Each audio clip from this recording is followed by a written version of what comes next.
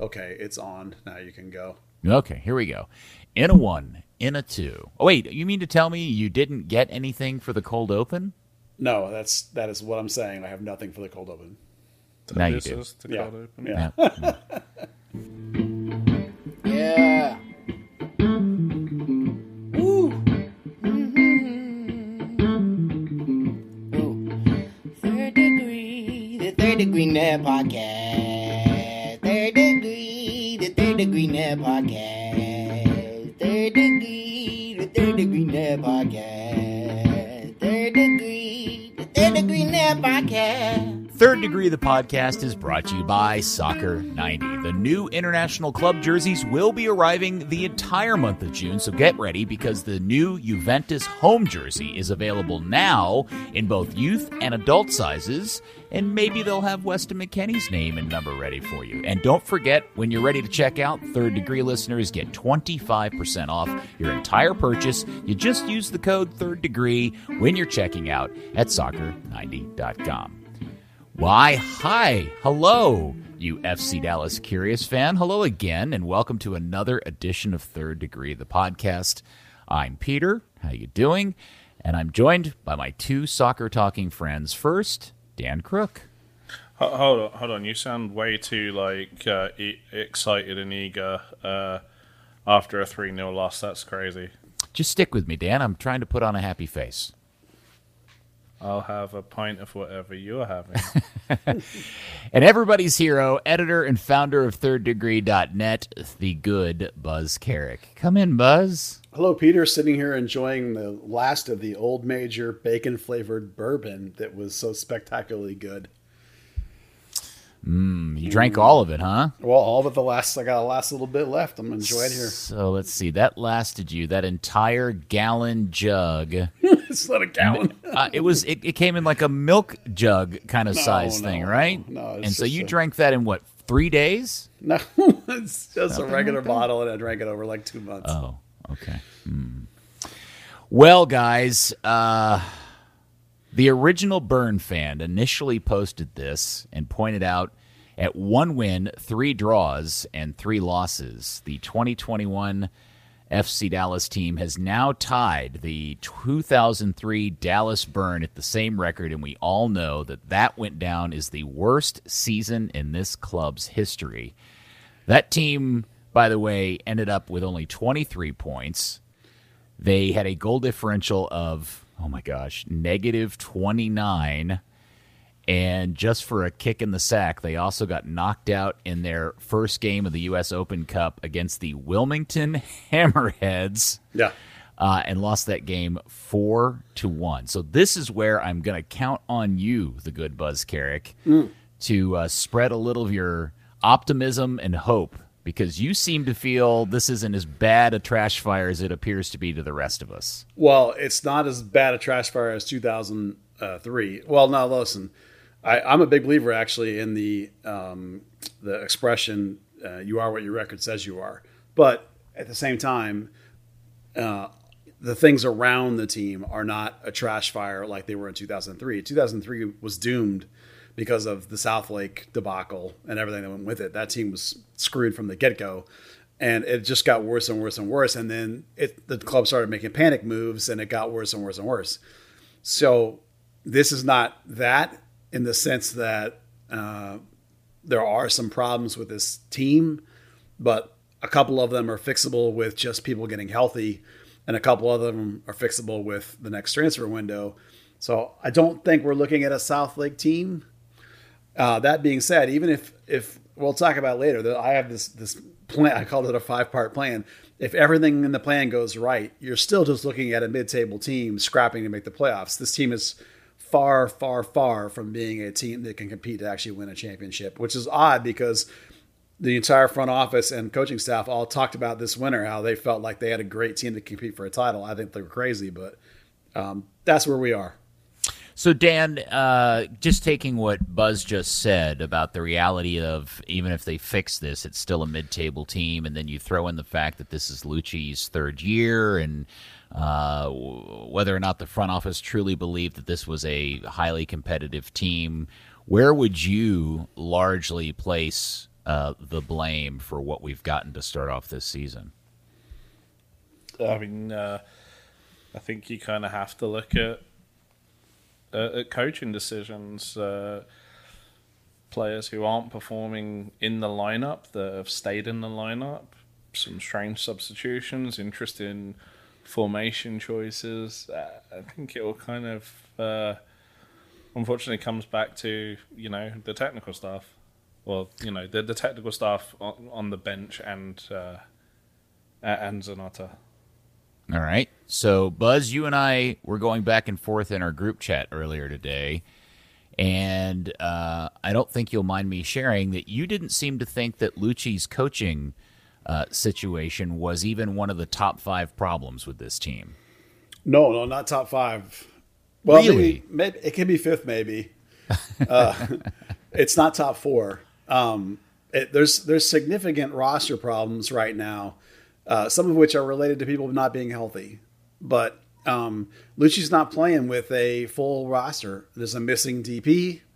There's open roster spots. There's multiple positions that were vacated by sales and not replaced adequately. Those things aren't on Lucci. Now, Lucci's made some mystifying subs. He's tried some tactics that I think he's crazy to have tried. So there's definitely some blame on Lucci, but at the same time, he also has made a couple of changes that have really helped the team the last 2 games. So Lucci's a mixed bag, but we knew Lucci was going to be a mixed bag when he was hired 3 years ago. When you hire a guy with no experience at all, you're going to get a mixed bag, such as life. The reason this team is in last place versus its last 2 years when it was mid-table are because they've made some moves with this roster that have not panned out, and that's not Lucci's fault. All right, well, maybe we'll get back into that a little bit more, but let's dive into the loss in Colorado, which was not pretty in any way, shape, or form, and certainly continues the weird trend that Colorado always seems to have Dallas's number over the years in some way, in some form or shape. And Colorado, by the way, was missing a couple of key ingredients in their lineup, including Kellen Acosta, who's out on national team duty. And Colorado just seemed to do very well what they do. It isn't necessarily beautiful, but it works for them, and it worked really well.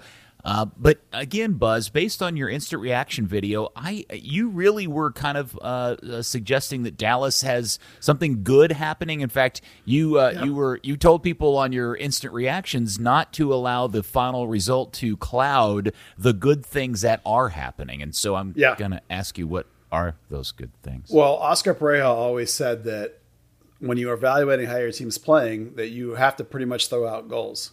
Now, goals are all that matters in the reality. You have to win, you have to score. So that's hugely important, and we're not going to completely throw it out. But there's an analysis that can be done of how the team is playing and whether the team is getting better. Now, in the context, and we're here, remember, on this, at least for me anyway, this team, podcasting, what we do at Third Degree, is all about context. So the first however much of the season, I guess it was 5 games because we played 7. Is that right, Dan? The first 5 games of the season, we talked a lot about lack of touches in the front line, lack of scoring opportunities, lack of chance creation. Well, Lucci changed the formation. He changed tweaked the tactical situation with Acosta and with Franco Jara. And in the last 2 games, they've had 29 shots the last game and 21 shots in this game. The previous high on the year was 13.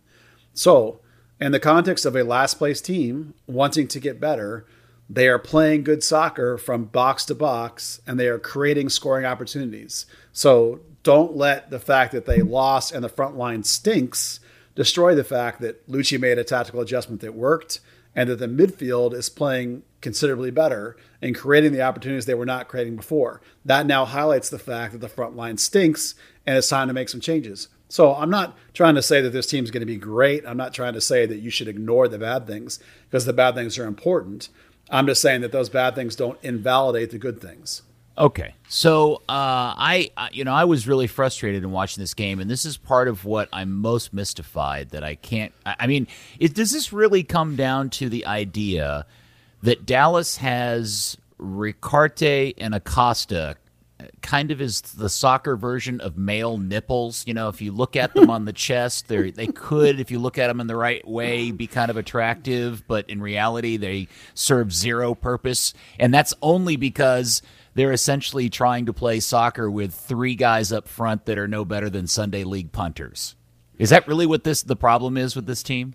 I mean, that's what I think it is. And the fact that if you have Acosta playing the best soccer of his career, and since they've made this tweak, moving Acosta higher, that's freed up Ricarte. And he now has, like the metric I like to talk about lately, which is the 11 key passes among his awesome play.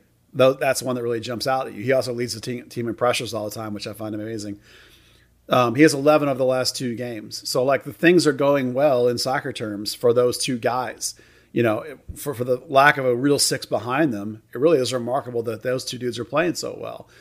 Now, if you're in a bad team, which is what this team clearly is, then the other deficiencies can overwrite and mask up the fact that those 2 guys are playing really well. It's like, you don't want to fix those 2 guys. They're fine. You just got to fix a couple other things and you'll be fine. You'll be fine in terms of mid-table FC Dallas under Lucci, fine. I mean, it's not going to be, you know, win MLS Cup or anything, but... All right, I was going to hold on, Dan. I want to ask you this question: Is Buzz trying to tell us that Ricarte and Acosta are like Pirlo and Iniesta, and they're just not fairly treated, or we're just not recognizing that? No, they're not that slow. No, I mean that's well played. No, I mean Acosta has played brilliantly on both sides of the ball. Ricarte has definitely played better. I don't necessarily put as much stock in the key passes. You know, 4 of those came from corners. Had none in the second half. Also didn't like the fluff that really nice easy header 40 seconds into the game. But you know, the shift in midfield has definitely helped open his game up and kind of put him in those positions you want him to get and put the ball in the positions that they signed him to put them into. You know, I mean, Buzz is right. You don't let the bad cloud the good, or otherwise it's, you know, that, you know, they had a pretty solid game in places. They just couldn't hit a cow's ass with a banjo. All right, so is it a function of all 3 guys across the front just being crap? Is it if just one of them was in good form and finishing, would we be ignoring the other 2, or is this really just coming down to what my opinion is, which is Jara just simply has the yips? Like, that's a guy who's so in his own head and just can't finish. And I'm not ever, you know, and I got a whole other question about his history of finishing that I'm unfamiliar with, and I just can't quite. First off, I'm not convinced any of the 3 are really all that good. 2 of which are young and new to the league, and I'm questioning their overall potential. Period. The third, Jara, and by the way, I love the nickname in the Discord that came up, which is Horrible. That's. I don't know who did that in the Discord group, but props to you, and I will point it out to me who it was, and we'll mention you next time in the next pod. But I just think that guy's got the yips. I'm not even going to go far as to say the yips. I just don't think he has enough juice left in the tank to be able to separate on his own at all. And then when he gets into a good position, he's just not clinical enough. He's not, you know, he could have had 4 or 5 on the day, and he could have had 3 15 minutes in. Yeah, but hold on. But those 3 15 in, those were all relatively easy opportunities to finish, if I remember correctly. That's why I'm saying those are the yips, because I can't believe he's so bad that he can't even finish one of those 3 if he doesn't have the yips. Well, here's the stat that Matt Doyle dropped this week that I thought was phenomenal. He has 1 non-penalty goal in his last 19 appearances. Right. Across all competitions. That's not the yips. That's you suck. The yips is like, you know, it's been a couple of games, then I just need one, right? And, you know, and in his entire tenure, again, credit to Doyle, 2,100 minutes for Dallas. He has 6 non-penalty goals, and almost all those came last year when he had that little bit of a burst sort of in the second half after everyone was ripping him. You know, it's just the age and the mobility. This is a vertical league. It's a league that requires pace. You know, even one of the reasons why they had to make this tactical adjustment was because playing as a false nine, he didn't have enough burst or pace to take advantage of the false nining of the holes he was creating. Right. So it's like they put him back higher up the field, and now he doesn't have enough to bury these shots. And your guy, John Leonard, just wrote this great piece talking about, analytically speaking, that if Hara had scored 3 goals, his team would be mid-table, right? So again, there's fixable problems here, one of which is that your 9 stinks and he's getting paid $3 million a year and you're stuck with him for another season after this one. So look, a lot of ways, Lucci's hands are tied on this stuff. And I'm going to tell you what I think they should do with him here at the end later on in this podcast. But the bottom line is I don't think it's just him, though. Vargas is a little bit snake bit, but he's actually, good Lord, I can talk. Statistically, he was the best of the 3 last game. And for me, Obrian, who I think could be a Castillo type guy, but right now he's so concerned about drawing a PK because he's trying to do it by himself that he's going down and he's complaining. He's sort of developing this reputation as a complainer. Well, the refs in this league are never going to call that stuff. He has to battle through a couple of those and get through and get some goals and show that you can play through it, and then maybe you'll establish yourself, and then maybe you can do some complaining.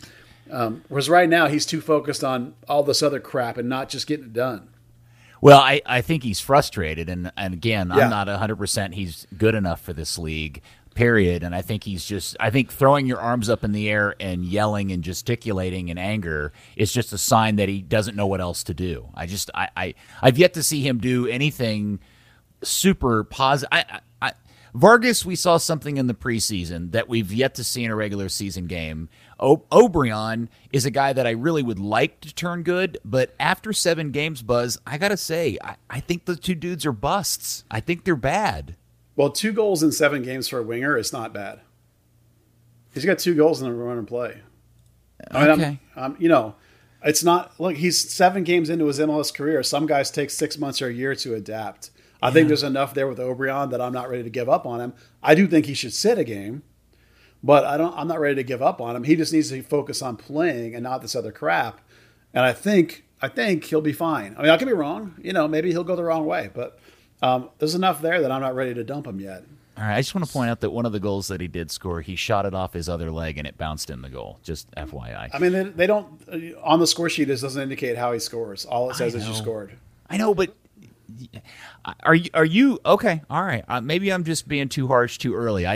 We've been through the winger thing with this team for so long. Watched them just chew through winger after winger after winger and bring in guys that they told us were, top scorers in their South American or Central American league, and they showed up and they turned out to be, anywhere from pretty good to utter crap, and never anything better than that. And I just have a weird sense that these 2 guys are just in a continuation of that story after at least what I've seen in 7 games. I mean, maybe, but 2 goals in 7 games is not throw the guy away. 2 goals in 7 games is, that's like what, 8 over 34. I mean, that's good for a wing. That's great. I mean, that would lead this team in scoring. Well, they don't really have anybody else to play right wing anyway, do they?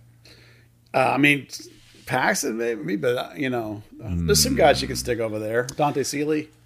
For a bit of context, you're talking about Obrian as a guy who was brought in to replace someone who was absolute crap for the first 6 months, and then was the team's best player for 5 years.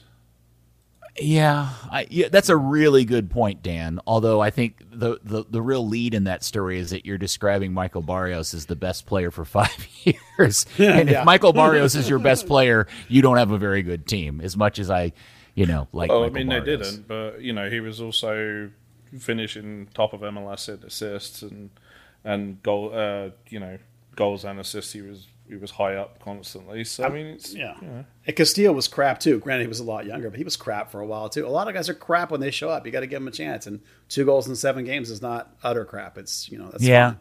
How many assists do Obrian and Vargas have between the 2 of them this season? Oh, probably 0. I don't have the stats open in front of me, but it's got to be. I'm pretty low. sure I think it's 0 actually.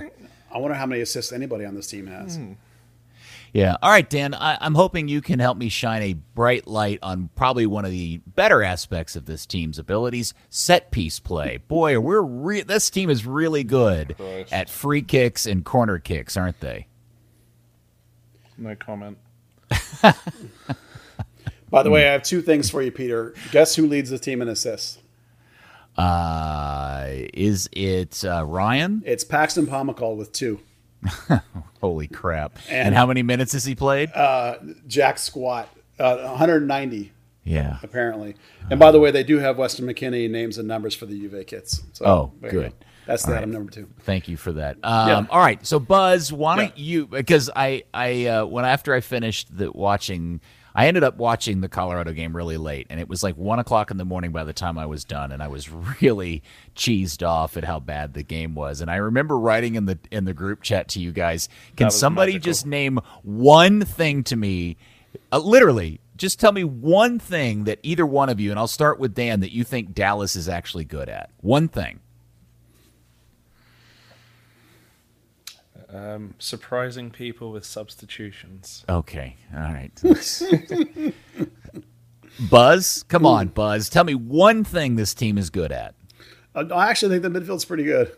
I know you don't, but I think that Acosta and Ricarte combined with Tanner, who's playing out of position, is pretty good. I take that against most you teams. keep saying they're really good, but all right. So what you're? I just want to make sure you and I are on the same page, because I'm not going to necessarily disagree with you, but I want to make sure that by saying that those 3 guys are quote really good means that everything that's wrong with this team is limited to the 3 guys in front of them. Well, and the fact that the defense is not quite. No, we haven't even gotten to the defense yet. Let's just Yeah. talk about the attacking part of the team. Right. No, I think that's true.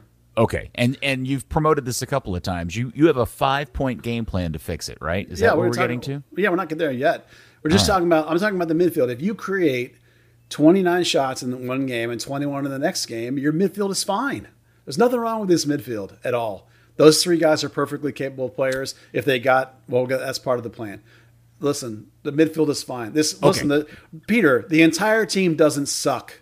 They are not the worst team in the history of the league. Parts of this team are good. They have a couple problems that have to be fixed. If you're going to try and tell me that every single phase of this team is utter dog shit, I'm going to tell you you're out of your fucking mind. No, I'm not going to say that. That's what you're saying. That is literally what you're saying. No, that's not what I'm saying. I'm not even saying they're the worst team in the league. Fight. What I'm asking you is to tell me, because I want to know, because you seem to have a very positive vibe about this team, but when I watch it, that's not what I feel I said. like you quote good things happening. You keep talking about good things happening, and when I watch this team, I see a team that's regressed over the last 3 years. You didn't listen to what I said. You said don't let the score. I literally said don't let the bad things overwrite the good things. I didn't say everything is great. I know you didn't say everything was great. Yeah. I'm not so putting don't put words in my mouth. I'm You are not. putting words in my mouth. That's I'm not what I asking said. you. Don't get frustrated, Buzzard. I'm asking you if you, and I want to work with you on this. If the midfield is good, tell me what they're good at, because I don't understand what they're good at. I don't see it. I literally have just spent 30 minutes telling you what they're good at. They've created scoring opportunities for this team because Acosta and Ricarte are both playing exceptional soccer, and Tanner Tessman is playing adequately as a 6, and his long passing is also helping create opportunities. Both of those guys, Acosta and Ricarte, are creating opportunities. They both are creating plenty of scoring chances. If you have 21 shots on the road, that is a crap ton of shots on the road. That is plenty good enough to be an excellent team in this league. Okay. And that's why I asked you, and that's why I followed that up with. So you're saying that everything that's wrong with the team is limited to the 3 guys in front of them. No, not everything, but the 3 things. You asked me for a good thing that's happening, and it's the midfield. The midfield is good. All right. That's my one thing that they're doing right now. And for 30 minutes, I've been telling you why they're good and how they're good. I'm just having a hard time believing you. So I figured if you just keep repeating it and I keep asking it, eventually I'll believe you. Yeah. All right. You don't have to believe me. I'm just telling you what's happening and what's true. You can believe me or not, because that's what's happening. Where do you fall in this? Well, what I was going to say is I think the best thing we can really say right now is this conflict resolution has been brought to you by Soccer 90. Weston McKinney name sets are available now in store. You're so sweet. No, I think, honestly, you're only as good as your last performance. I know you had a pretty fantastic rant in the group me, and I'd sent Buzz a message while I was watching it, because I ended up watching it on Sunday morning or early Sunday morning. I was like, I feel like I'm watching a different game than what was described. I think another 3 players up front, and that's a 4-3 or a 5-3. Don't get me wrong, it wasn't fantastic defensively, but there were plenty of chances there to at least get a couple of goals, or at least one. Likewise with RSL, I think there was some inept finishing away from running up a scoreline the same as you had a couple of years ago when they scored 6-2, and everyone was saying, "Why the hell isn't Christian Coleman on the field? Even he'll score." Mm-hmm. So. Okay, all right. Maybe I'm just the sourpuss. Let's move back a little bit towards the back end of the team. I do wonder, Buzz, about how you feel Lucci's handled the situation of holding mid. He's put Tessman there in many ways. Is Tanner doing a good job? I kind of got the feeling that, I don't know. Is Tanner doing a good job as the holding mid on this team? He's doing okay. He's doing a nice job winning duels, which is not the same as winning tackles. He's not a natural tackler, so he's not crunching people. He's not, but he's doing a decent job of being in the right position. There are, in this last game, because he's not a natural 6, he doesn't close quite as much, and there were a couple instances where wings did not track right back or left back from the other team, but that's not on him. And both center backs were not closing very well either. Martinez because he's hurt, and Bressan because he's probably overcompensating. So that aspect isn't great, but Tanner brings to that spot that, say, for example, Edwin Cerrillo doesn't. If you played Edwin there, Edwin is a better tackler, he's a better ball winner, and he's really good about maintaining possession, like getting up quick and quickly finding another player to maintain the play. But Tanner can hit a line-breaking pass, a pass that can break the defense and can get you opportunities to score. So there's definitely a level of trust there that Lucci trusts Tanner over Edwin at this point. Maybe I suggest on one of my burns that Edwin needs to learn how to be a bastard on the field. He's not ruthless enough. He's not right. He's not a jerk. I remember how Oscar used to say of Simo, who was one of the nicest guys in the world, but on the field he was an utter bastard. So Cerrillo needs to learn some of that. So Tanner's doing fine. He's not doing well enough to make me think that the team doesn't need to upgrade at that position. They 100% they've got that's one of the 5 things in my plan. So it's not that, but he's okay. And when you put him in combination with the other 2 guys, the midfield, I think for me is great. So it could be better. It could be better, but it's the best part of this team, frankly. Well, let's talk about the 2 center backs, because obviously Hedges is hurt and wasn't in this game. And you mentioned that Martinez, or is it Martinez or Martinez? It's Martinez, I think. Okay.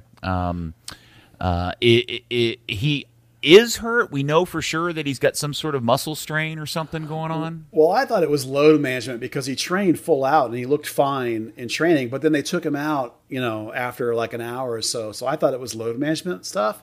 But then 2 games ago. No, this was in practice. I'm talking about. Oh, okay. They took him out of practice early. So and they took him out of the game. You're right. A week ago, they took him out of the game early. So I thought it was load management. But then in this last game, he clearly was laboring to go out and close on midfielders, and he clearly was laboring with Barrios. Of course, lots of people labor with Barrios, and they had to actually take him off for a few minutes. You can see him limping. So he's definitely got a problem. They haven't admitted what the problem is, but there's definitely a problem with him. Oh, and the fact that they did eventually take him off and move Johnny Nelson into the center. Yeah, I mean the fact. This is one of the problems that we're going to get to in the plan is the fact that they're short center backs for sure. Even when Hedges is healthy, they're short. So you're kind of going to have to go with duct taping it all together at center back because there's not a lot of other options at this point, frankly. And after starting the season, kind of in a very nice streak of form, and we all kind of were feeling like, oh, okay, well, this is good to know. Is Bad Bressan back? It certainly was for one game. I've actually thought in this game that he was okay. He was trying to cover up for Martinez a lot, so he kept coming across the formation, which meant he was out of position a couple of times. So I don't think there's anything that's not like if you have Hedges back with him or if Martinez is healthy and with him, I think he's probably fine. They keep making him captain, so I think that's fairly telling how they value him. So I'm not super worried about Bressan. Look, he's not a world beater. I mean, you're not going to win MLS Cup with him, but It's okay. If he's my third guy, he's great. Yeah. You know, which is what he's supposed to He be. needs to rein it in a little bit and be more careful around the box because there's too many fouls, giving away a couple of penalties. Yeah. Yeah, overreaching Brisson, over energetic Brisson is not what we like. We like calm and Brisson. Right.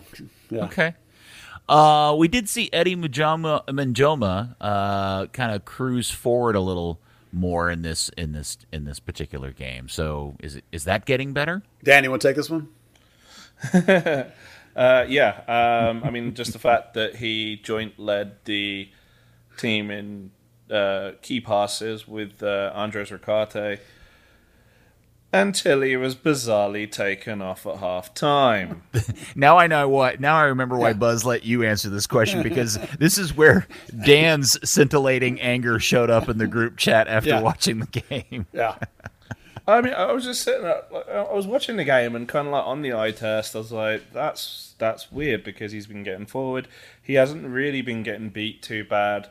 They haven't really been targeting Dallas's right side over much, which of course when Hollinshead then gets moved over, they do. I was watching this the morning after the game, so I pulled up who scored at this while I was kind of typing as I was watching the game, and I was like, sure enough, he's there, three key passes tied with Ricarte. I was thinking, did Lucci not notice what he's actually doing? Did he just think that, did he just kind of panic too much there? I mean, what the hell? Yeah, this is another one of these mystifying subs because this was a progression step forward game for Minjoma for just half the game. The other stat that I particularly like, other than the key passes, is one called scoring actions, which essentially is like, it's not just passing. It's like if you do something that leads to a scoring opportunity. And Minjoma, with just half of the game, was third on the team for the whole game for this scoring creating actions. So it's, this was the breakthrough, not the breakthrough, but it was a step forward in the progression we've been talking about with him. And Lucci yanked him at halftime to bring on Eddie Minjoma, not bring on Johnny Nelson, when you're down to a couple of goals already. It's like, how's Johnny Nelson the answer for being down goals? He's not. So it's like to put Ryan on the right and take off Eddie, who was at that point one of the most influential players on the field in terms of creating opportunities in the offensive third. So it's not all this is Lucci's fault. That one was definitely Lucci's fault. It's his tendency to make these mystifying subs again. And then you break two positions because Ryan then goes missing for 35 minutes until you move him back over to the left. And by that point, the game's just gone. And, he's going to have 10 minutes just adjusting to the position, which is the final 10 minutes of the game. It just made no sense whatsoever. Yeah, down if goals. If you're going to do that, you bring on Emma Tomasi. You let him have a run at it and say, well, maybe he'll be a little bit more attacking. Yeah, that's what I was going to say. Yeah, if you want goals, help bring on Emma. That would have been the answer. All right, so it's been promoted and mentioned many times. Buzz has a 5-point plan. Yeah. Mr. Carrick, present said plan. Okay, 5-point plan to make this team at least competitive in the Western Conference. This is not going to win you MLS Cup. Nobody get excited. Plan point number 5. Yeah. So we're dealing with the context of the team as it is now. We're dealing with the Hunts. So the answer isn't go sign Messi. I mean, that's stupid, right? We're trying to be real. Because your PowerPoint side definitely has a picture of Messi on it. Yeah. That's right. Ignore the Messi picture on the PowerPoint. This is Getty Images and a watermark across it. Yeah. So number one is that either you have to wait for Eddie Minjoma's progression. Wait, hold on. Is this number 5 or number 1? This is number 1. So we're going from number 1 to number 5. Yeah, but they're not in order of importance. They're just in order. Okay. I wrote them down. Well, let me do this over again. Plan point number 1. Number 1, yeah. Okay, so either the bottom line is that you have to fix right back, because if everyone's healthy, center back is fine, left back is fine, goalie is fine, right back is not there. So either you wait for Eddie Minjoma to progress, which is going to be probably half the season, which, by the way, we said at the beginning of the season, or you go ahead with Emma Tuomasi and wait for his progression, or you go buy a player. Go find a player that can fix the spot. Number 1 is fix right back. Okay? Point number 2. Number 2, Paxton is going to start and become a starter and take over the left wing position. In other words, Paxton will fix left wing. Okay, that's point number 2. Number 3. Number 3, you have to bench Franco Jara. Now, you remember earlier in the year, I said that Lucci would need to let him have 5-6 games because he's this veteran presence. You got to let him have the run. You have to let him have a real opportunity to do it. Well, we're 7 games in. He played 6 of 7. That's a real opportunity. You bench him. Jesus isn't healthy, so you give Pepe 1, 2, 3 games, whatever it takes, until Jesus is ready to start, and then Jesus basically starts the rest of the year. So that's item 3, bench Jara for Jesus. Plan point number 4. Number 4, we've talked all year about how the surprise sell of Thiago Santos, it made business sense. We get that. It left them without a real 6. Number 4 is in the next window, you have to sign the guy from Argentina, or if not him, somebody else. I think it's going to be the guy from Argentina. I think that's a real deal. You got to sign a real 6. You can't do this with Tanner as a 6. Okay. And then Buzz's plan to fix this thing, point number 5. Yeah, number 5 is that there's not enough center backs on this team. And that was from the beginning of the season. I've actually been talking about this because even if you play 4 at the back, you need 2 center backs and you need 3 backups, not 2. And right now they have 1.5 because we don't know whether Nkosi Tafari is any good or not. So even if Tafari is legit, and we're going to hopefully find out, you still need at least 1 more center back on this roster. And Cheston Shea is gone, so it's not him. He's not coming back. So you're going to have to get at least 1 more center back because Hedges is really old. Bressan is crazy and throws his body around everywhere. Martinez is clearly hurt and was coming off of a season anyway. So you need another center backup other than Tafari and Bressan, who theoretically are your backups. So that's the 5-point plan. If you do those 5 things, thank you. If you do those 5 sound effects. Yeah. If you do those 5 things, this team will be back to where it has been the last 2 seasons, and you'll be competing for a playoff spot. All right. That's an amazing PowerPoint. Thank you. That Ignore the was Messi awesome. photo. Messi is not the answer. Okay. And the weird applause at the end there. Yeah, it was very nice, Buzz. It's quality, yeah. All right, I want to go back through 5 through 1, and I want to ask you Sure. a couple questions about each of these things because Okay. I agree with you. I think this is a great 5-point plan. First thing, it's funny you mentioned this because as you were talking about getting another center back, it seemed obvious to me the solution, which is why don't they sell Justin Shea to Bayern and then loan him back to the team? Whatever the machination is, why isn't Justin Shea getting games in MLS here in Dallas and his future is still in Germany? Well, for some reason, that idea of loaning a player back, while everybody always mentions it, and I've even heard Dallas coaches mention it, it's never actually happened. Not that I can remember. Has anyone ever been loaned back to the team?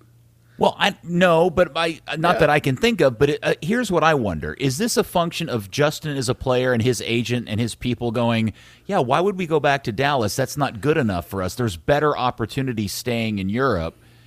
Or is it some other contractual issue? Is it a personal thing that Justin wouldn't want to do that?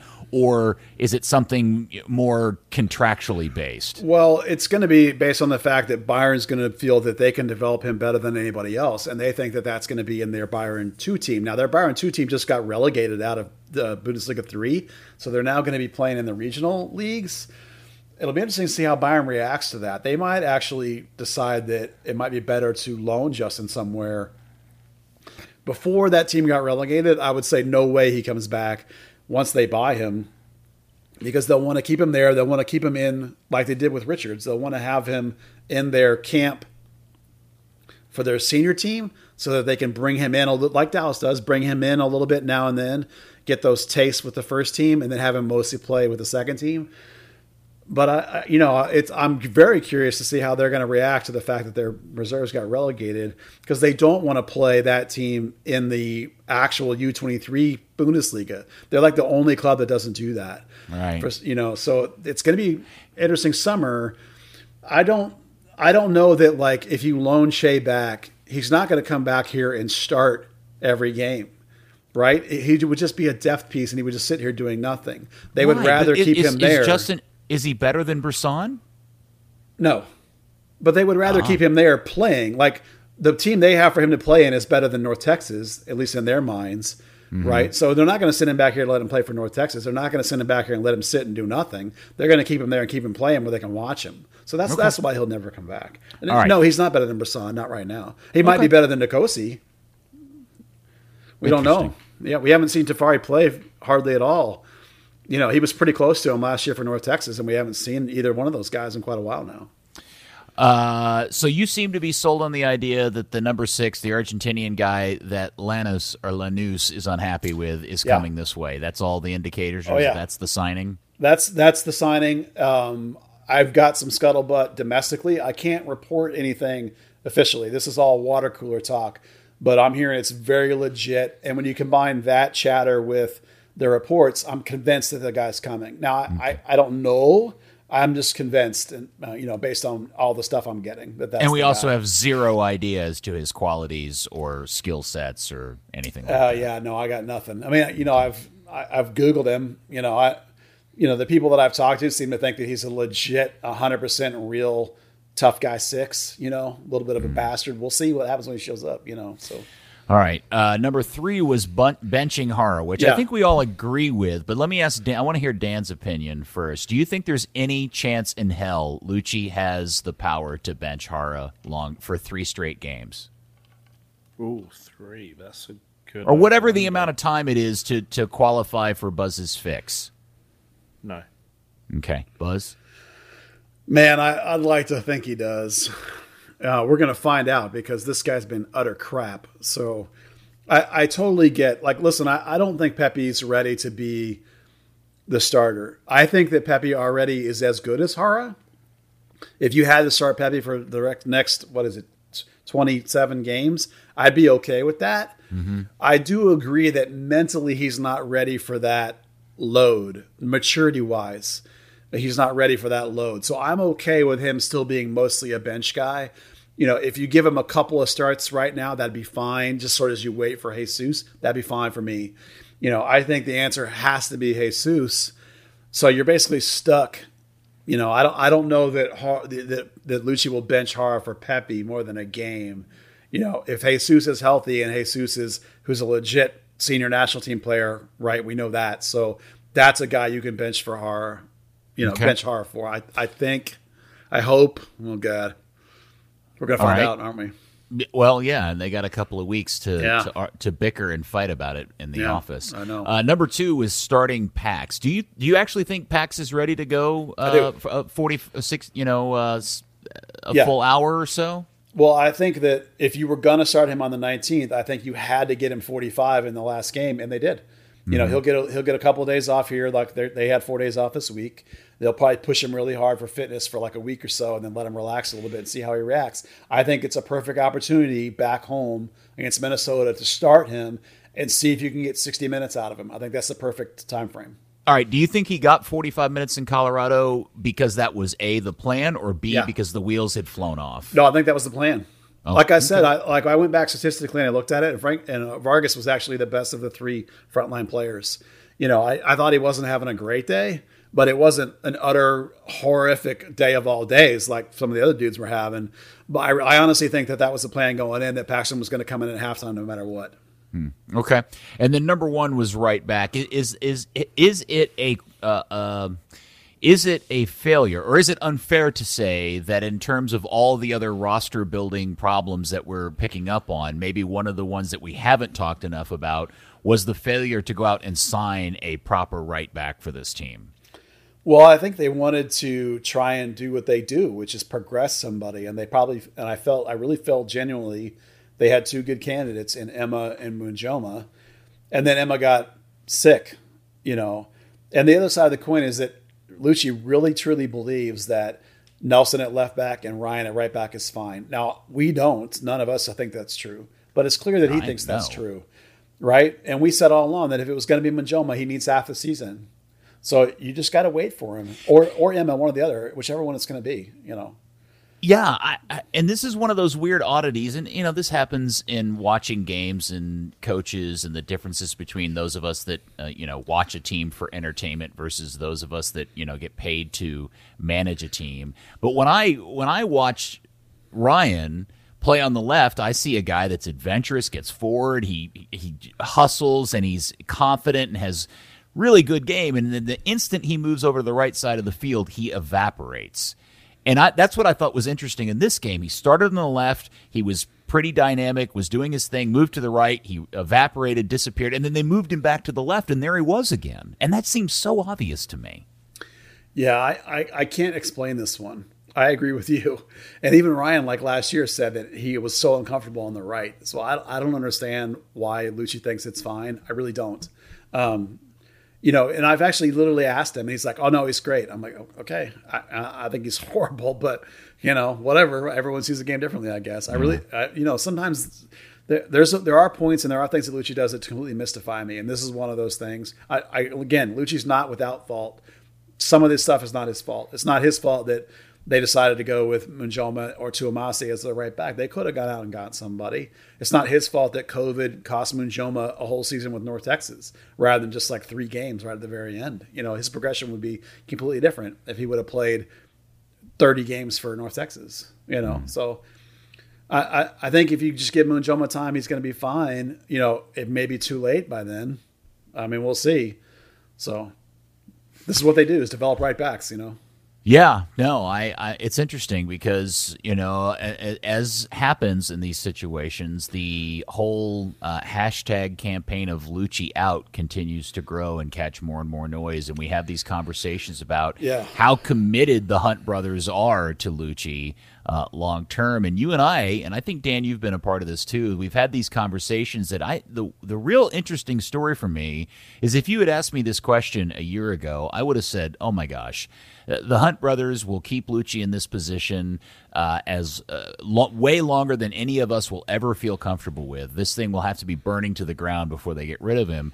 But I now think that the interesting story to keep an eye on is what happens at the end of this season, and how much Zanata's influence may or may not be growing in this team. Because I just have this weird sneaking suspicion that if there is going to be a coaching change, depending on how the season goes, that they'll get rid of Lucci, they'll figure out a way to exit that with him, and then this team will end up with some, South American, Brazilian, Argentinian coach that most of us have never heard of before, and it'll all be the handiwork of Zanata. Yeah, Lucci's not Zanata's guy. The one thing I have come to believe for sure is that I think Lucci thinks he's coaching for his job. I think Lucci thinks he's in trouble, and that Lucci thinks he's under insane pressure, and he's kind of cracking a little bit with some of these decisions. I think I think if you put yourself in the mindset of you're Lucci and he's worried and he's panicking, he's making nervous moves and moves that he's rolling the dice on some of these things because he's trying desperately. Some of these things begin to maybe make sense, Yeah, no, I would because what I do wonder, because I think the thing we should remind everybody was Lucci was named coach well before Zanata showed up. Zanata's this guy that comes from South America in a place like Gremio, and he takes over this position, and the first thing he's confronted with is a coach who has no coaching experience. And I have to think he probably in his head thinks he's got a better solution for that position. Oh, yeah. Don't you think? Of course he does. Yeah, no, he's for sure the X Factor. And he probably has Dan Hunt's ear, and I'm sure he's in there telling him all the time whether he thinks Lucci's doing a good job or not. So, Clark and Dan are going to listen to Zanata. He's the guy that's doing all these moves and making them all this money. We think all these moves that are happening, a lot of them have a business side now that we've never really seen before. Mm-hmm. That's clearly a Zanata influence. I think there's no question that Zanata's got a coaching influence coming. Whether it's to retain Lucci or get rid of Lucci, we'll see. So this time last year, what was on a scale of 1 to 10, what was the Lucci hot seat temperature? 10 being the hottest. Oh, 3? I thought it was really low. I thought he had no pressure at all. And what is it now? 5. I actually don't. I don't think he's in as much trouble as Lucci thinks he's in. Really? I just don't. I think, I think that they'll look at this team and they'll say, that it's not Lucci's fault that like some of these things that are going wrong are they've kind of handcuffed him in a lot of ways, and I'm sure Lucci's expressed that. I mean, I don't know how Dan feels about it, but Dan Hunt or Dan and our Dan Kuruk, Kuruk. I burped in the middle of that. Kuruk. Oh, okay. Yeah. So see, he's been drinking that whiskey. He's drunk. This shit is good, dude. That's why he's feisty and fighting Did he with me just earlier. call me a Keurig? He did. You're a cup of coffee, my friend. That's creepy. Actually, while you were talking about all that, I was trying to figure out who was Gremio coach while Zanota was there. Since, you've got... I mean, there's so many links, right? There's Brisson coming from Gremio. There's Felipe coming from Gremio. There's Thiago Santos going to Gremio. Well, Renato Gaucho, the coach at Gremio at the time, lost his job 6 weeks ago.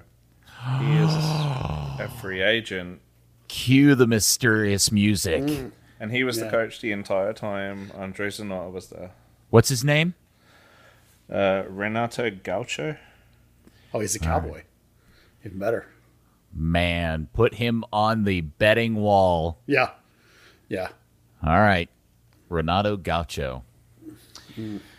All right, so we've talked about the crummy game, the loss. Buzz and I have fought over the quality of this team. Buzz has presented his 5-point plan. Yeah. Anything else that we want to talk about? I mean, the good news is we get a break now. We get to go, now we get to fight about the national team. Anything else we want to talk about? Colorado 3, Dallas 0. Well, nothing from that game. That pretty much covered it for me. Okay. A couple of things. By the way, and you mentioned it earlier, Buzz, the good John Leonard wrote a kick-ass stats-based article about how this team has been performing with Lucci and the horror piece of it. If you're into the statistical aspect of it, go check that out over at thirddegree.net. And just when you read it in this kind of voice like this, because that's kind of like how John talks. Okay. A couple of things. What, Dan? That's not nice. Yeah, go No, ahead. it's not. Okay. No. I didn't say anything. I was holding my tongue. Yeah. Okay. A couple of things not related specifically to Dallas. I want to talk. Can we talk kits for a few seconds? Sure. Always. So, have you guys seen? And I gotta get one of these things. The 100th anniversary of the Japanese national team shirt that You Adidas won't made. be able to get one. Yes, it's fantastic. Why They can't are I get only one? being sold in Japan. I might have. Oh no. Do I know anybody in Japan? I'll have to think about that. Have you There's seen also them? a very limited run. They are so nice. And didn't they come in like a box or something, like a wood box? Yeah. Yeah. If you haven't seen them, they are a baby blue kit with the Japanese flag for the crest. Just a very simple, they're about as basic as they get, except they have this very handsome white collar, really classic looking shirt. And they didn't end up getting to wear it because I guess Jamaica wasn't able to come travel for the game due to COVID or something like that. So if you see one in this country, it's probably from DHgate. Oh, or Which is it's close. covered in COVID, so you need to stay away from it. I don't know. The other thing I wanted to make mention, I thought this was really cool. They were making a big deal of it this week, that in FIFA 21, the EA Sports video game, they now have the original set of 1996 MLS jerseys represented in there, and they have super buff, not fat in any way, Paxton Pomacall wearing a form-fitting Dallas Burn, the classic 96 Dallas Burn jersey.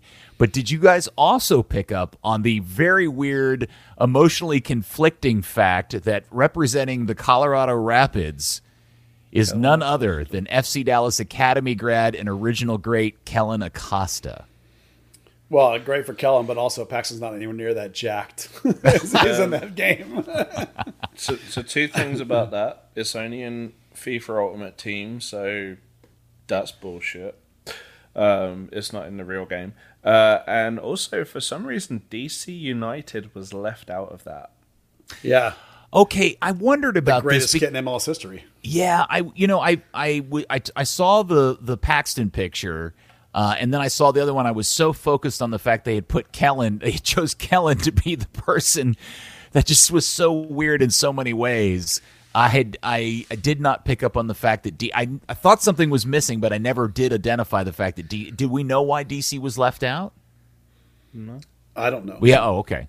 I didn't know if I anybody had think talked about it. It's kind of one of those mysteries, like the Metro Stars being left out of the MLS since '96 collection. Interesting. Okay.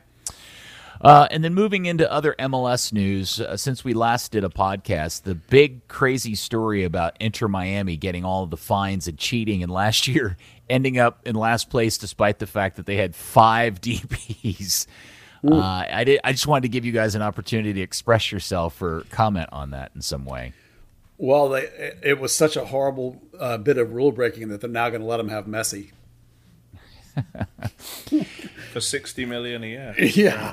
Right. Yeah, the thing I'll point out about the Messi thing, and I have no idea how much legitimacy, and for those who are not aware, in one of the Spanish newspapers, they leaked a plan that apparently was in place to re-sign Messi for Barcelona for another 2 seasons, and then he would come play for Inter for 2 seasons before returning to Barcelona as an ambassador for the club. And the entire plan was worth hundreds of millions of dollars. And if you were to do the math, he would be making $63 million playing for Inter Miami.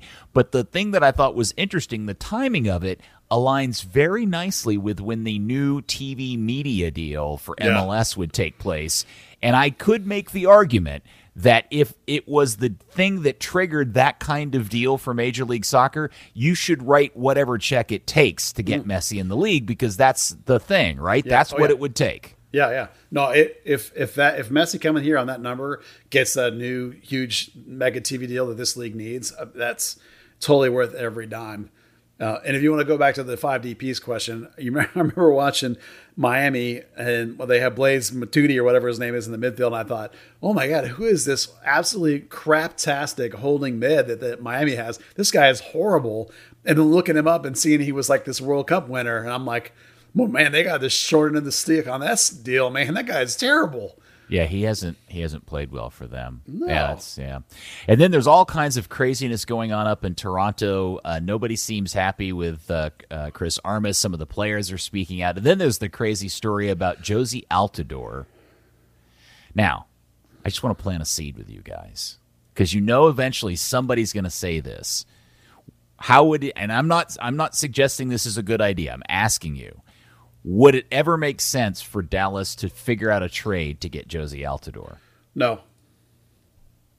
I love that answer, Dan. Nah, if you're going to take a striker from Toronto, I'd rather Dom Dwyer. Okay. The problem is that the Hunts, listen, we know the Hunts are relatively budget conscious, and Altidore is on $3 million. Oh, yeah. I don't even mean the money part of it, right? Because the money falls into that space where it's just coming out of their pocket and doesn't affect the salary cap and the team in any way. Yeah. It's not a drag on it that way. I just wonder, what do you think about Jozy as a starting striker for this team? Is he the kind of guy you would want? I don't think he is. No, he's better than Hara, but at this point, your best option is Jesus. Jesus is still a viable national team player. Okay. You just go with Jesus. He's perfectly fine. I mean, unless you're going to go get Funes Mori, which case we can talk. But otherwise, just ride Jesus. Or Pepe, if Pepe's ready. Pepe's not ready. But if Pepe were ready for 30 games, go with Pepe. And then the other big kind of rumor that happened, I think was it The Athletic or was it Jeff Carlisle that first announced the word that MLS is trying to start their own 3rd division MLS2 league? I think it was The Athletic. It was Pablo and The Athletic. And Paul. Yeah, I think it was those two guys. So I know you've already answered this question 1,000 times, Buzz, but I'm sure there's people listening. What does this mean for North Texas? Where would they play? Is it a different team? Blah, blah, blah, blah, blah. Well, it depends. And some of the stuff that was in this most recent article was different than what has been talked about before. So the change actually changes how North Texas might function. And the big change that was in this article was, up until now, the scuttlebutt has been this would be like a U23 league with maybe like a couple of overage exemptions or something, so you could put down a guy for rehab or whatever. Well, now the stuff in The Athletic says that it's just going to be a complete open Division 3, which is equivalent to USL 1. So it'll be the exact same level where North Texas plays already. And the fact that you can use the team however you want. If you want to play a U20 team, you can. If you want to play a bunch of 29-year-old Connor Doyle as you can, whatever you want to use it. So from the Dallas perspective, when it was just going to be a U23 team and every team would have been a bunch of young prospects who are all pretty skilled, that's not super appealing to North Texas for Dallas's purpose. Excuse me a second. They like to be tested differently. They want to go up against varieties of teams. They want to play against a bunch of 20 or 30-year-old guys who are fighting to put food on the table. They want to go up against a team that's like a track team. They want to go up against a different team that moves the ball around like they do. They want variety. Well, when it was all U23, that maybe wasn't so appealing, and it seemed like what they were going to do was take their U19 team and bail on the U19 league. This is just discussion, mind you. I'm not reporting anything. And play it up probably as a U23 team. And then you mix in a little bit of like a couple college guys. You mix in a little bit of North Texas guys who maybe aren't playing with that side. But as I say, this change in the league now, maybe it changes things. Maybe now you're going to see what kind of teams are in this thing. And the article even talks about MLS being willing to bring in teams from outside of Major League Soccer, like bringing in your Charleston Battery if they have a team at that level, or your Greenville Triumph if they want to come in. So you're going to see some variety. So that may end up being more appealing to North Texas. So there now is a big wait and see kind of flag on this whole thing until they determine exactly what kind of league we're going to get. Sorry, I just knocked over my microphone. And what time of teams are in it. Let me put down an edit since I just knocked over my mic. Yeah. So stay tuned, because I think it actually, given what they're now saying, there's a possibility I think that we could see North Texas leave USL 1. We'll see how it goes. Yeah, I've seen comments and different kind of reactions to this news that and maybe I'm inferring this and nobody's explicitly implying it, which is it may actually behoove USL to lose the MLS teams, because for reasons I'm not clear on, the MLS teams are bogging down the USL 1 and championship, or they don't draw. They don't. Oh, because well, because it's like everyone looks at them like it's a bunch of reserves. Who cares? So, like, in both USL Championship and the USL 1, the MLS teams are almost always the bottom 10 or 15 teams in attendance in both those leagues. It's 10 MLS teams in there. There's only like one MLS team that does any good at all. I can't remember which one it is. It's probably Tacoma Defense.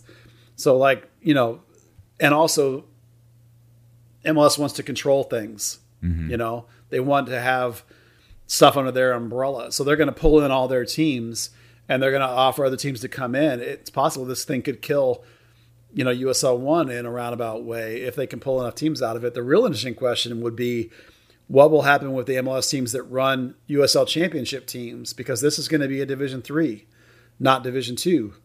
So it's a league lower down than USL Championship. Will LA Galaxy 2, will Atlanta 2, will those teams stay in USL Championship, or are they going to come down to what is ostensibly a lower league of play? And the thing is, the third division sanctioning is really just down to stadium requirements and the geographic footprint. The standard is whatever the teams are going to make it. The same way, North Texas came in and blew away a bunch of teams that just, were glorified MPSL level. And am I reading it incorrectly to at least come away from these articles with the suggestion that maybe a Solar or a Dallas Texans could even throw a team in this level?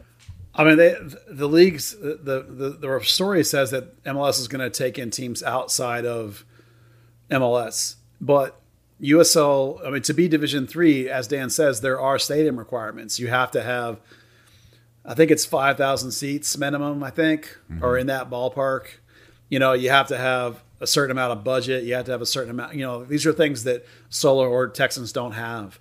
So unless those two clubs go out and build like a significant size venue or cut a deal to play in somebody else's venue, like North Texas does, with the Globe Life, it's not likely that an academy is going to make that kind of commitment. Unless it's more likely that you would see like an NPSL team or ESL 2 team say, well, if it's MLS, there's more stability there. So we're willing to maybe risk a little money and make the jump and see what happens, Okay. Because there's some volatility to USL still these days, particularly at that level. That league's had teams coming and going a little bit. So, and this is, again, more volatility right here. So, well, then that kind of segs nicely into the next topic, which was the news that Dante Sealy probably really pissed off the FC Dallas front office. That kid. By posting a picture of the PSV training facility where he is currently at. And then we got the famous he's there on trial out of the side of the mouth line from the club. Yeah, which 2 weeks is always, stint, yeah. Yeah, which Buzz always reminds us is when they open their mouth, they're probably lying. Buzz, you appear to have gotten the word that this is a done deal and he's not coming back. Not done. I knew he was going to PSV and that's why he wasn't in Colorado. But I wasn't in a position where I could talk about it. And then he put the picture out, and I was like, oh, well, if he's going to put a picture out, then I can confirm that's why he wasn't in Colorado, And then, once the picture went out, then I got a couple of whispers of it's probably a loan deal. Probably. So, again, the club's like he's there for a 2-week thing. But I've been telling you guys for 3 years that when he turned 18, he's gone. He thinks he's a European player. Yeah. I mean, he's been to PSV at least once, if not 2 or 3 times. He's been to Sevilla. I think it was the other team. The kid's got happy feet. He's been wanting to go forever. His agent wants him to go. His dad wants him to go. He's got gone. a passport. Yeah, he's gone. He got a TT passport. He's gone. Yeah. So, I mean, listen, could he be back? Yes. But all signs are that this is the PSV deal finally happening. I figure they want to bring him in and get a last look before the actual window opens, which is in a month from now, so... Well, let me put it this way. If he comes back, I'm going to be shocked if he comes back. Okay.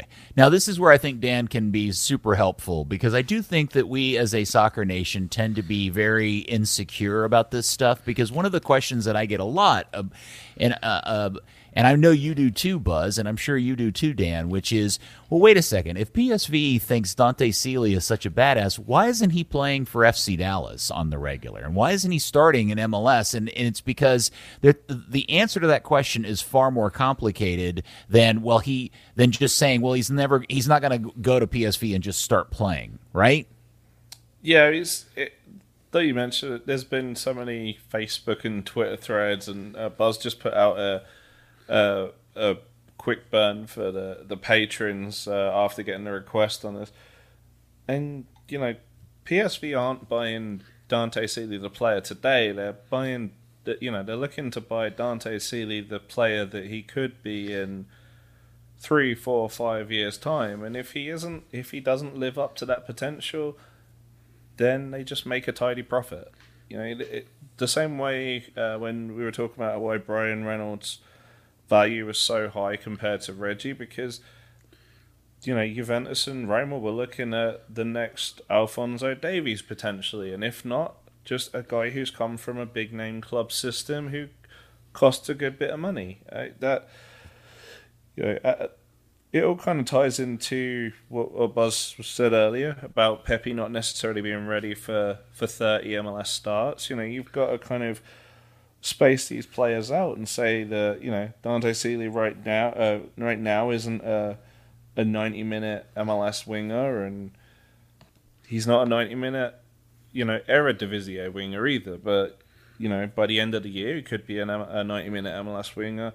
By the next couple of years, he could be making some appearances off the bench for PSV. Yeah, make no mistake, Dante Sealy is not going to be in PSV's first team in a month.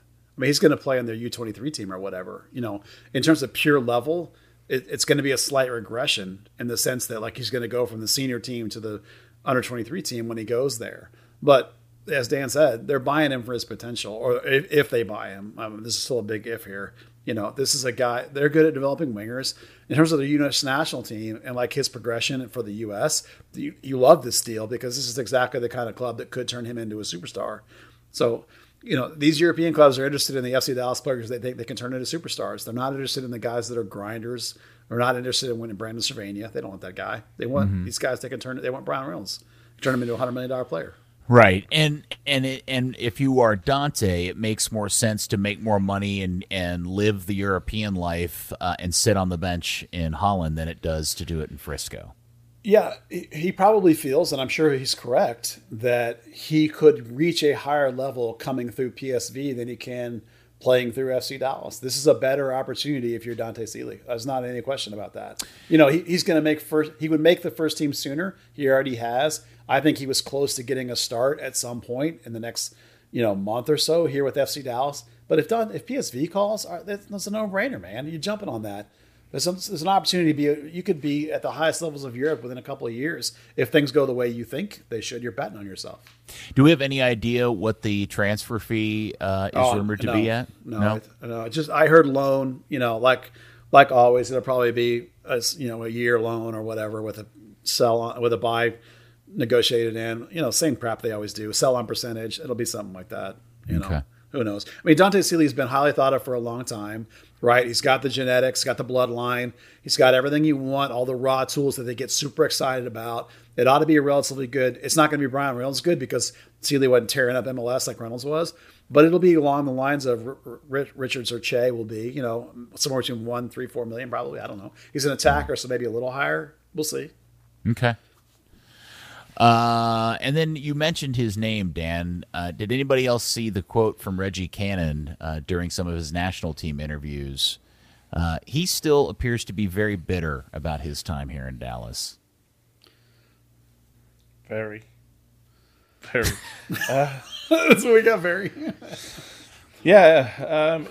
We kind of talked about it a little bit before we started recording. It was kind of like he's talking about not necessarily having support when he was the next guy up and the new guy, and that he got to be that support for Brian Reynolds. And I'm not really sure what he was talking about, because in terms of playing, he was playing next to players like Matt Hedges and with guys like Ryan Hollinshead.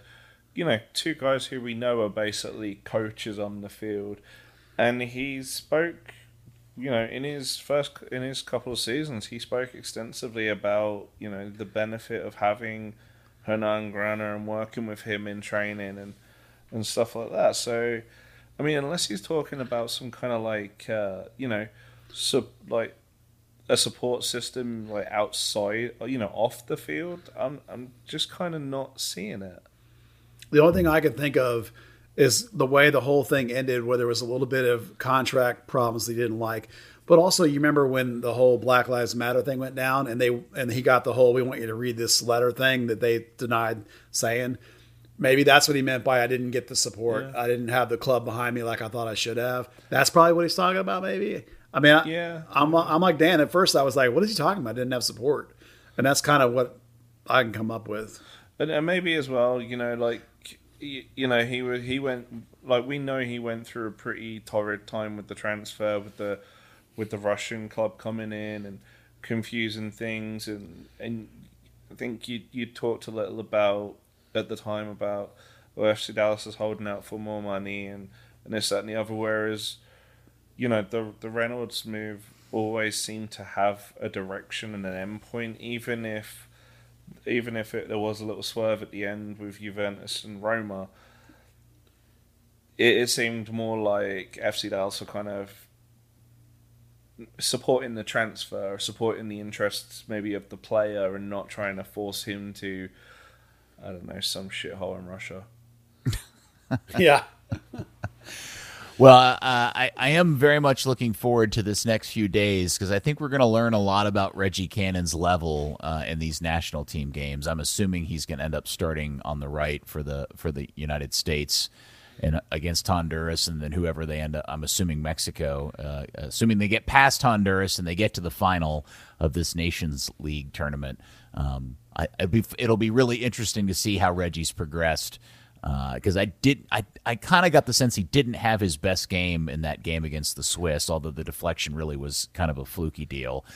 In the little bits and pieces I saw of the game, there is a considerable gap in his game versus Sergiño Dest. I mean, the difference between those two dudes is pretty noticeable. Yeah, right back is crazy because they use Dest on the left a lot, but other than Cannon, you obviously have Reynolds, and now you have the guy in Turkey. Oh gosh, why am I brain farting on his name? He was at Yedlin? Newcastle. Oh, Yedlin. Yedlin. Oh, sorry. I don't know why I couldn't get that name out of my brain. Yedlin's also in that mix too. You know, Berhalter said something about rewarding him for his good play he's had in Turkey. So that's a deep spot. And that's, I think, less of the Gold Cup, but more once we get to the qualifiers, who's going to get called up at that point is going to be, I think, more telling as they head towards the World Cup, you know. Don't forget that was Tyler Adams' interesting position too. Yeah, I think Tyler's so vital to the midfield, though, now that I don't think that he's out of the picture right back, I would assume. Yeah, I don't want him to go back to playing that No. formation. Okay. All right. Anything else we need to touch on, fellas? We've gone through a lot today, and I want to make sure the children understand. Daddy and Daddy were not fighting earlier. We were just having a disagreement, and we're comfortable in our relationship enough to work through those disagreements with words. That were brought to you by Soccer 90. Yeah. Hey, there was the Chisholm Trail Classico second leg at the weekend. Denton curb stomped Fort Worth again, 7-2. So Damon Go gets read. to post videos Yeah. of him sexually stroking the belt again. Basically, yeah, and you know, and John put up a nice recap of it all. So, All right. yay. All right, good stuff. Okay. Buzz, you got any last thing you want to throw out there? Keep a small eye, if you're a North Texas watcher, on two players. Alejandro, who's the Mexican-Brazilian combo kid, has taken over as the 10 and really has jumped to the forefront of scoring chances created and such stats as that. So keep an eye on that guy. And also Kaiser Gomes, who has done enough that he already is getting, and not just because of the injuries, he was getting first team training invites already. He's only been here like 3 weeks. He's this big, huge, massive center back. So those are two guys to watch if you get a chance to watch them play. Okay. Now, do we have plans for a pod next week? Because Yes. Dallas doesn't play until the 19th, that home game against Minnesota. So we'll find something. We'll talk national team stuff, or Buzz will have another 5 points plan. No, we're going to talk about, is this team better now than it was 3 or 4 years ago? And also, at the suggestion of one of our patrons, can you make a team of ex-FC Dallas players that would beat this team just from players inside MLS? Wait a second. Ask that question because I want to make sure that I think about this. Yep. So, former FC Dallas and Yep. Burn players. Yeah, if you mix together guys currently still in the league that Oh, used to play for okay. FC Dallas, can you make a team that's better than the team they have now? And But we'll is there let even you enough stew of on those it. guys even exist? Oh, yeah. Yeah. Sure there are. Really? Drew Moore, Zimmerman, Yoloa, McCarthy, Maxi Urruti, Breck Shea, Fafa Pico. I mean, keep going. All right. You get a whole Interesting bunch of question. kids. Kellen Acosta. Interesting. Go. Kellen Acosta. I mean, there's plenty of dudes out there that are, yeah. We'll talk about it next time. I was just going to throw out 10 TEDx, but all right. I guess Yeah, that's no, not he doesn't play anymore. He doesn't. No. He He's does in living. Peter's mind.